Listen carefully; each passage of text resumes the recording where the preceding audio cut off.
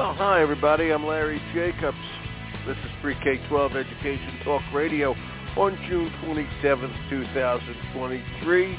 Thank you for being with us, or whatever day you're listening. We know a lot of people listen on the archives, the nature of podcasting, and when you're listening, we appreciate it, okay? We archive everything over at ace-ed.org. That's the home website of our American Consortium for Equity in Education. I want to remind everybody that we're making a little change here, but our Excellence in Equity Awards program is going on right now, and if you go to ace-ed.org, you'll see a link there. All right, and we're opening this part more to educators than we are to the industry. Actually, no, I take that back. It's the other way around. We want you to know we're going to keep the educator side open, okay, until 2024 in April for all your nominations. All right, but the industry side is going to be available for nominations now through September. So please, I got that a little bit wrong at the beginning. We just changed it. So please check it all out. We'd love you to nominate yourself, the companies you work with, your colleagues, your schools, the paraprofessionals, et cetera, who all play a role in equity in education pre-K-12. And that's what we're all about here at the consortium. Also at ace-ed.org, you will see our magazine, Equity and Access, and we're very proud of that. And you'll click on the cover. Everything we do is free over there. So please enjoy it and click on the cover and have a great read of a terrific issue of a terrific magazine, the only one covering equity and access for all kids, all right, in the whole field of education. All right, today we've got Micah Miner back with us today, an Equity Award winner himself. Micah is let me get this right, Micah is the District Instructional Technology Coordinator and also the Social Studies Coordinator at Maywood, Melrose Park, Broadview, which is Chicago area school district number 89, which is the wonderful way that they mix you up with naming school districts there. Okay, Micah was just on a little while ago. We're continuing the conversation with his incredible mind, and here he is, the one and only, from Chicago, Illinois. Okay. Micah Miner. How was that? I need a fanfare, Mike. I need a fanfare. You definitely did. Yeah, you did, Larry. That is for sure. We have this wonderful, and we have this wonderful thing in districts in Illinois where I have 3 villages in one district and 9 schools. Yeah. So good job on the intro for such a complicated language. and in Illinois also, District 89, there's the junior high district, there's an elementary district, there's a high school district. Then you get down south a little bit in southern Illinois, they're all one district. It's enough to make you crazy. Nobody knows who they're working for over there. It is That's nuts. Right. That's it's right. Nuts. They went other way to make it crazy. How you doing? How's summer so far? Such as it is. It is busy. It is busy because, as administrators, the summer is probably one of our busiest times to prepare for the new year. But, it's always exciting. It's always great. I'm actually working with summer school teachers this week as we have about 400 of our students in summer school doing lots of things from STEM all the way to, summer support. So really busy, but a very productive time of year. And even though it's a little hazy in Chicago because, Canada's wildfires are now impacting our air a little bit, we're doing our best that we can do.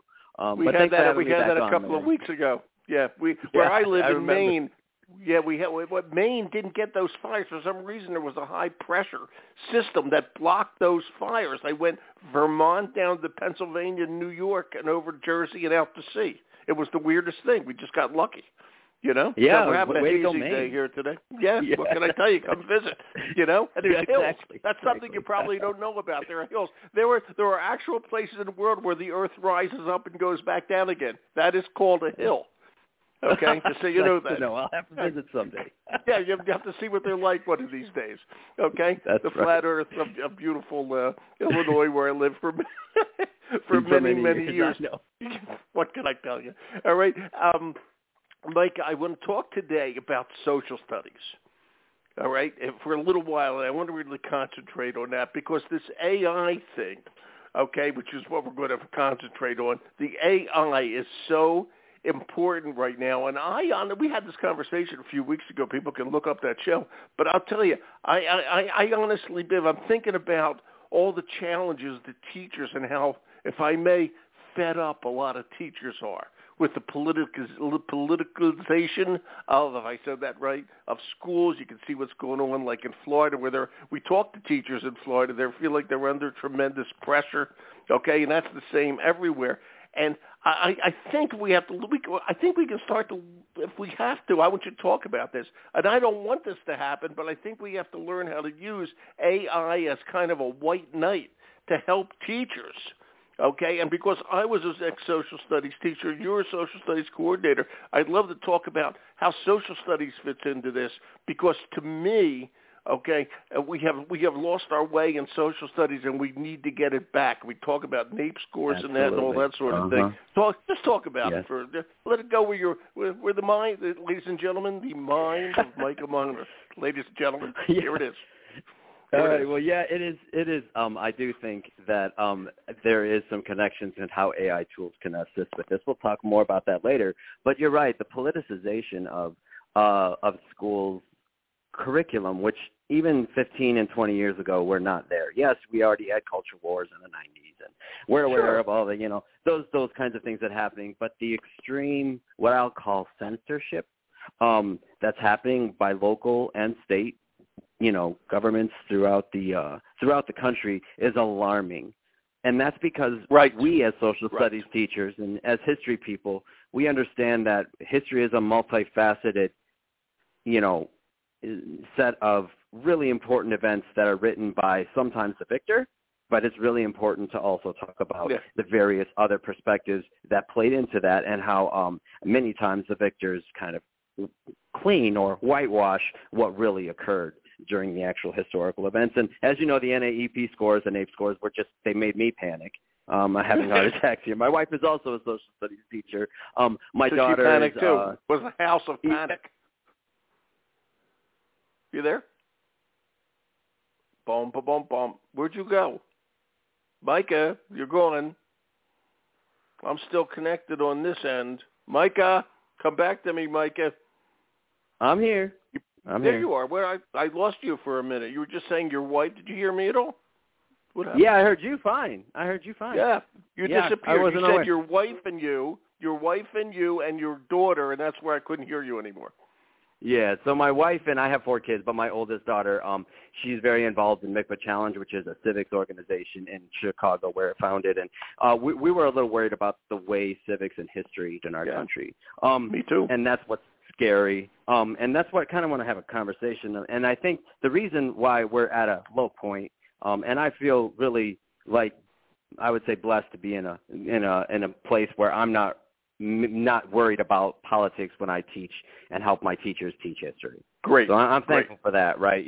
But I know that there are a lot of other places throughout the United States that are feeling the pressure of if they say the wrong thing, that there are consequences, right? And so the question that people are asking at these conferences, I just was at the JEDI conference for National Council for Social Studies last week where I did a little presentation as well. And JEDI stands for justice, equity, diversity, and inclusion. And just there's about 180 educators, professors and things that were there sharing their perspectives. And we're all worried about this reality, right?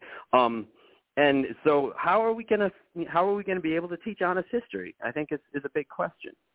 I don't know. And Larry, I don't know. And I'll tell you something else. Last week, I interviewed the ex-principal of the high school in Heartland, Wisconsin, which is right outside of Milwaukee. You may know it. Right. Okay, and it's called Arrowhead High School. And this guy was great, George Wisorek. Okay, he was terrific. He works a lot with, and he's the former president of NASSP. And of all the crazy things, on Sunday here in the Boston area, the Boston Globe, there was a big headline about how political a Midwestern school board is, and the school district they picked was high school they picked was Arrowhead High School in Heartland, Wisconsin. My eyeballs almost bulged out of my head. They're reporting this in Boston, and how it's becoming so political, especially with the gay rights and the indoctrination word, which is absurd. Okay. and all this sort of stuff. And it's this is a nice suburb of beautiful Milwaukee, Wisconsin, right up just north of you. It's sitting on top of your head. Yeah. It's a great town. I mean, it's a great city area. Yeah, and it's not really controversial in a lot of ways that it didn't used to be. No, exactly. But people are starting to politicize the school boards, and they're not leaving it, okay, to the professionals, okay, who know kids and understand kids. And they have a right to speak out, these people. I don't mean to say they don't. Okay, and we have the responsibility to listen. Okay, and nobody would deny that. Okay, but the way this is happening, it would be like somebody who doesn't understand medicine. Okay, taking over a hospital. That usually doesn't work. Yes. Good. Yeah, exactly. It's not healthy for your patient, even if a person doesn't really believe in blood transfusion. It's making the kids crazy. So all that, I'll tell you another story, okay? The other story, I heard this from a teacher in Florida, the Panhandle of Florida. She was talking about her social studies, your job, her social studies coordinator for the district, okay, and how they were picking a new social studies textbook. And she said the political pressure and the hatred and what's going on in the district, and again, this is Florida, which is very politicized right now, okay, is this teacher may not even last through the summer. She may leave. And I think that's a big so we gotta reality. Think this through. Yeah, we got to think this through. We do. And we're losing a lot of talented people. The teaching profession is already having a problem with teacher retention. It's also having a problem with recruitment. And these realities of forcing a local force and enforcement and control of views that are not balanced in a democracy is where I think is our biggest danger. Because there used to be, this idea of we can learn how to be disagreeing without disagreeable, right? We can disagree without being disagreeable. I remember a pretty big precept when I was, growing up in the 90s and as I went to college and stuff, you can disagree without being disagreeable. And I think we've lost that element in our national and I would say international discourse. And Larry, we have, I'll just say this. I know a lot of people listening don't remember this guy, but Senator Jesse Helms of North Carolina was considered the most right-wing senator when he was in the Senate, okay? And the person who spoke at his funeral when he died was the most liberal senator, Edward Kennedy. They were best friends. Yep. They were dear friends. They disagreed on everything, but they agreed on discourse, and they respected each other, and we are losing that. We're losing that, and this is affecting social studies teaching and social studies scores. Okay? Right. It's just terrible. It's horrible, and we have to figure out ways to counterbalance. So way back in 2006, there was this little code called the code that was heard around the world that Facebook created that made, and I'm going to bring it back to social studies in a second. I know you did a little tech, but we got time. We got it. But 2006, it was when you could actually read what your friends were doing on the wall in Facebook when Facebook was getting big, and all of a sudden you had this personalization algorithm that was created that provided you with being able to just see what your, people who are in your circles were doing and posting. Yeah. And that slowly evolved into this very hyper-personalized news experience that people face and this very hyper-personalized news feeds that you find on your mobile phones or on your computers. And it's also led to what I think is a loss of, like you said, discourse when it comes to our national networks. Of being able to have, we're worried about headlines, we're worried about clickbaits, and we're not focused on honest history, honest reporting, and we're not worried about balanced reporting. And all of these things are symptoms of, in my opinion, the greater challenge of we've lost the heart of civics education in America. We've lost the ability to have a historical conversation about the realities that history took place. And no one is saying that people with different ethnic and religious backgrounds don't have the right to their opinions, because we are in America, and that's one of our aspiring principles, even though we've never lived up to it all the way. Aspiring principles of our democracy is that it's okay to have different points of view. But we're at a point now where we're strangling all other points of views but the ones that we created. And it's partially connected Not to good. that whole hyper-personalization, technology-driven focus of how we only hear what we want to hear online.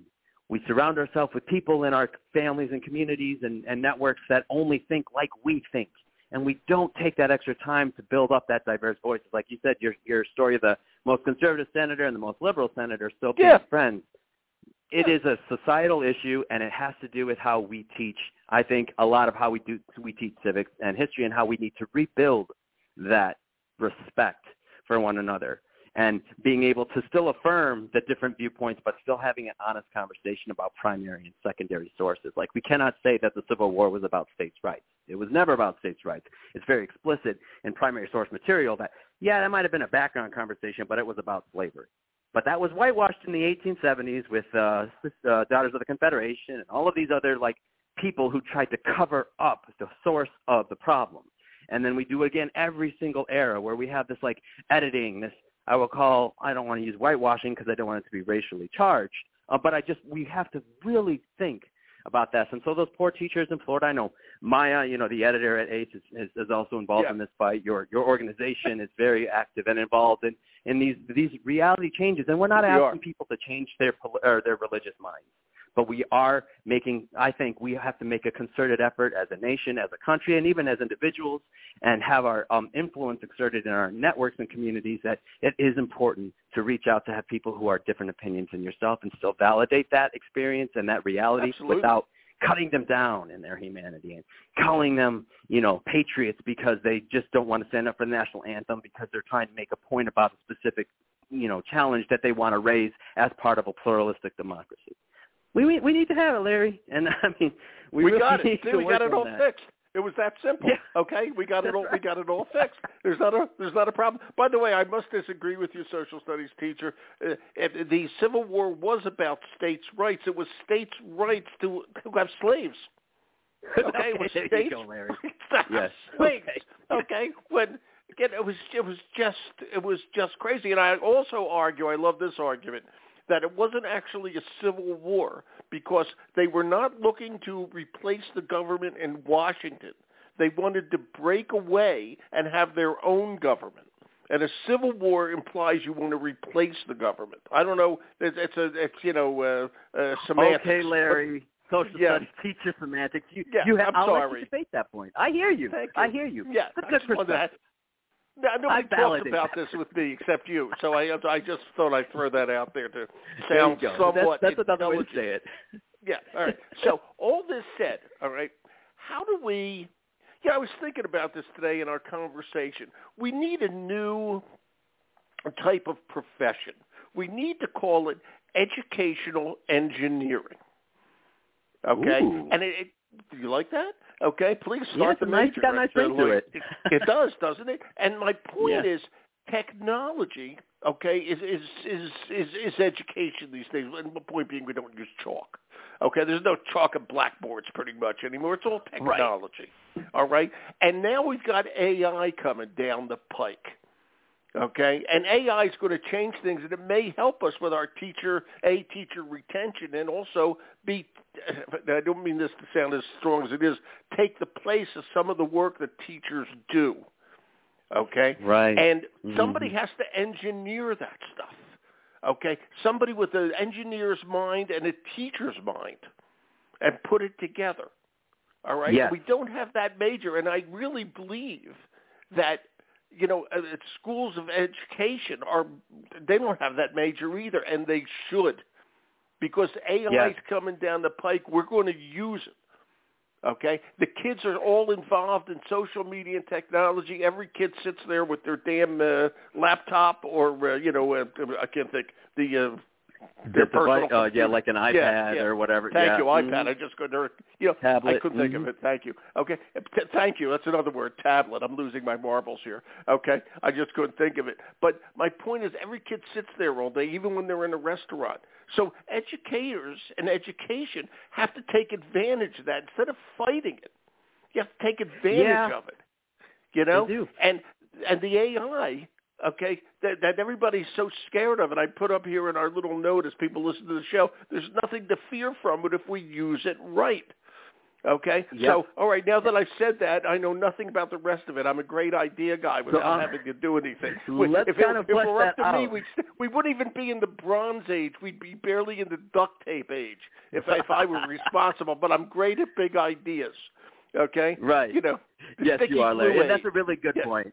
And there are a lot of really good companies that I work with. And there's actually, I'll give you a couple examples of AI, well, a few examples of how I'm trying to look to as an educational administrator, as a person who's educational engineer. Educational engineer. There you go. We can use that term. Educational use engineer. Somebody who's kind of familiar with the social studies and the technology world and education world in general, and how it can be combined.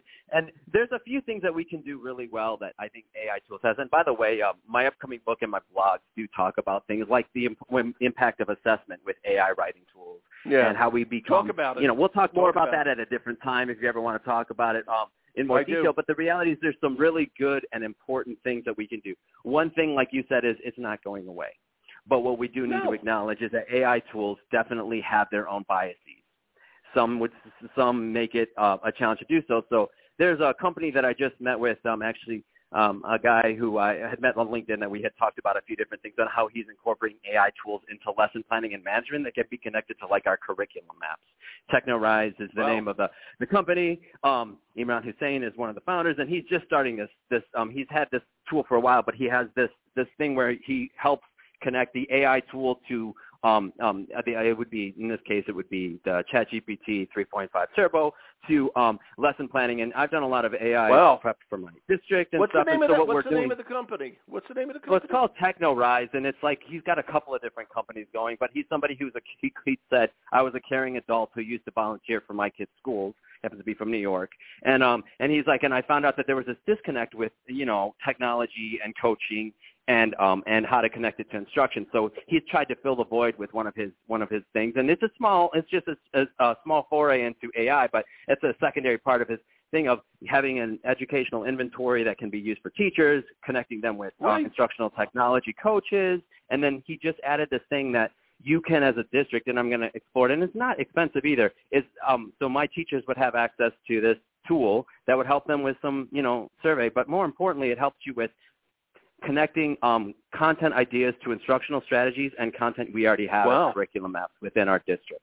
So that's a really good example of how to use AI what tools. does it do? What does it do? How does it do that? Basically, it connects to technical terms, and it connects to an API, and we connect some of the surveys and things we have control over. And the TechnoRise just gives teachers lesson ideas using ChatGPT as a way to help incorporate differentiation, rubric building, instructional strategies into our already connected curriculum maps. So our teachers already have the curriculum maps.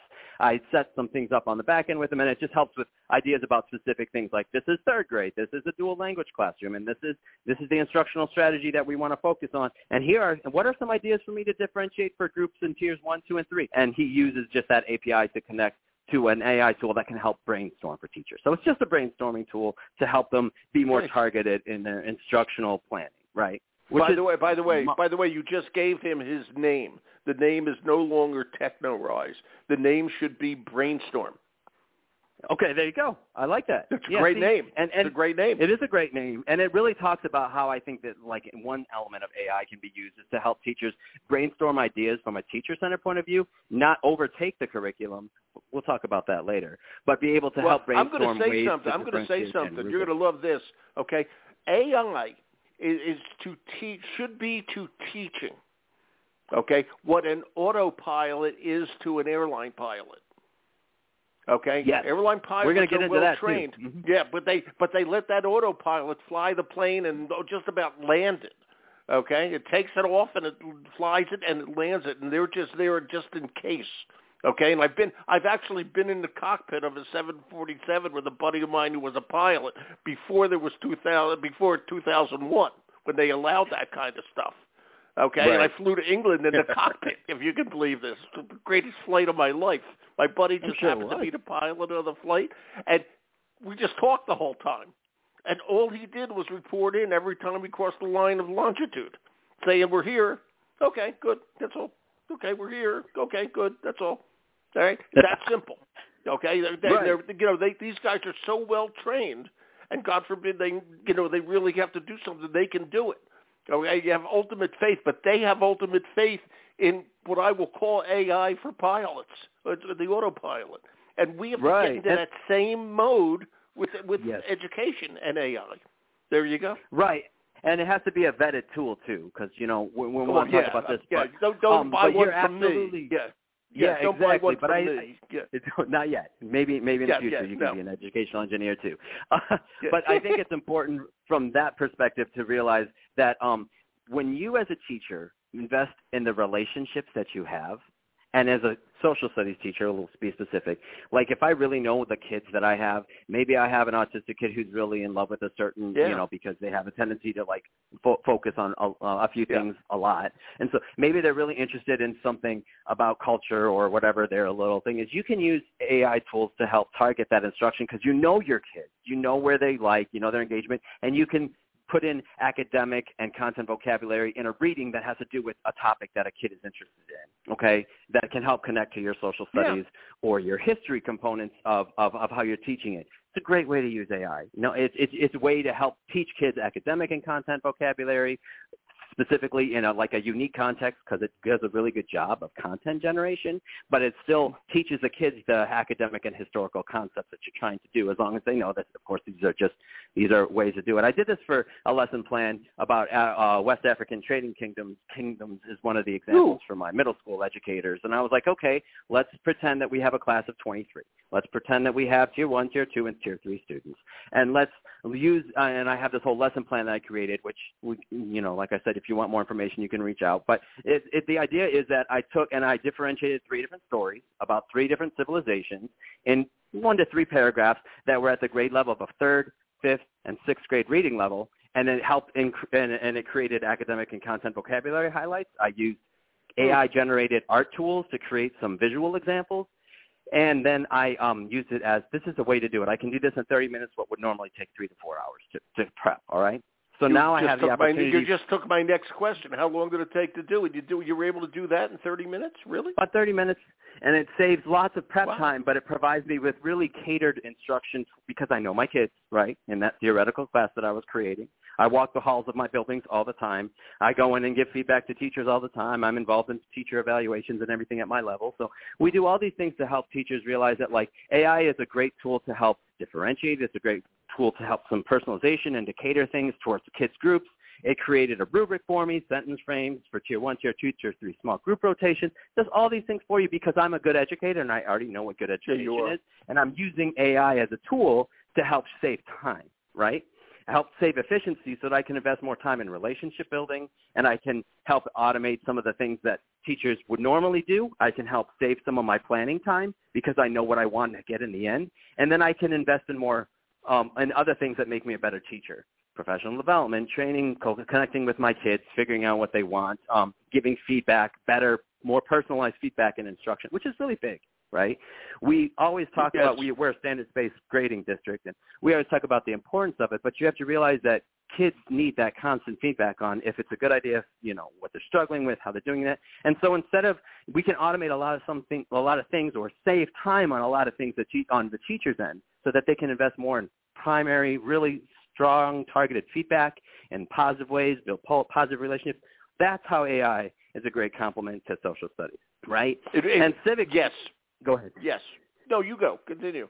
Civics. Oh, and that's where you have that co-pilot idea or that autopilot idea that you brought up. That's how it can help run, and that's how we can get to the core problem of civics instruction and how we can really focus on that. And that's a separate planning issue. But like I'll use my wife again. She doesn't mind.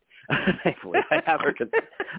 But she uses it for like SAT vocabulary where she helps create original readings for those kids to read them as well. She uses it to help prepare her kids for debates. She uses it as like resume building for kids when they were doing a careers unit. She uses it for those kinds of things. But the important thing is we have to have conversations. We have to create a culture, a classroom, especially even if you don't teach civics, I'm going to use that term. You should still be able to teach things like we should be debating, we should do Socratic seminars, we should be able to share perspectives and make sure that we're doing critical thinking. All those things need to be done to help us build our resilience as society, to have a conversation with people who don't have my opinion and still be able to sustain it through. Absolutely. And I think that's, the Copilot, Autopilot, AI tools are there for helping us do that. That social studies instruction specifically is really important for us to focus on that, building that communication and debate. And then it has to do with assessment.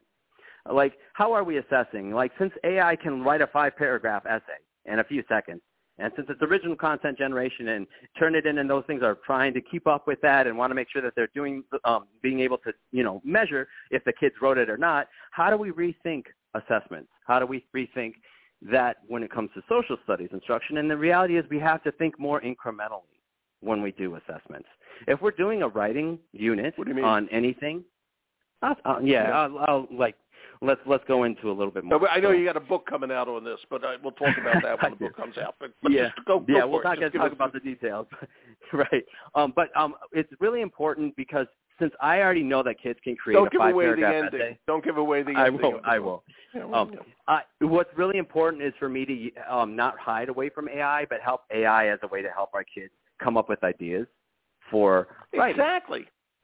You know what I'm saying? Like, don't hide from it. I know exactly what you're saying.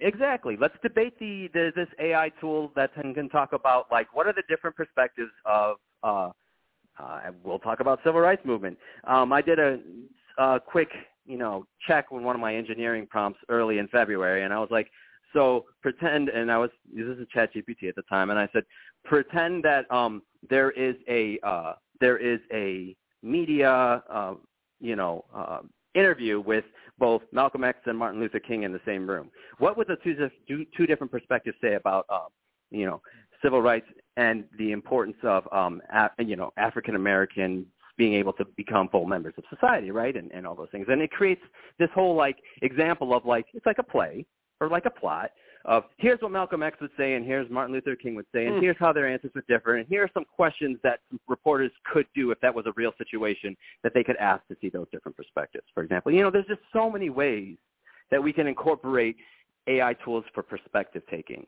And so we can use that at the front end of our research for writing, right? We can get a lot of ideas on, if I'm a debater and I'm in high school and I do debates, I can come up with my own arguments and I can use a tool to help challenge my arguments, and then I can come up with a better synthesis, And I think that is where, when I say incremental feedback, I mean we create assessments that are incremental, that are formative, that are in process, and we provide feedback and iterative feedback on each round of that process. And now kids are thinking, not that these AI tools are magic and they're going to do my work for me, but I'm accountable to every step of, like, first my research, and then I have a conversation, and then I might have a Socratic seminar or like a speech, or I might have a small group debate where I take my perspective, and then I give feedback on that as a teacher.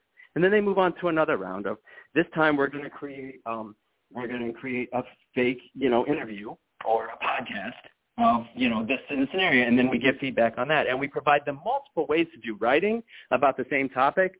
And then our kids are using AI tools as a way to get smarter, not as a way to get our job done by this midnight deadline for this paragraph of this essay that I need to submit. And we're getting kids to think. We're getting kids to talk. We're getting kids to have conversations. And we as the teachers are facilitating, differences of opinion, teaching them how to be respectful in the differences of opinion. And then we start building this civics capacity, of being able to go through all those things. Yeah, you're exactly right. And the other word that you left out, the kids are engaged.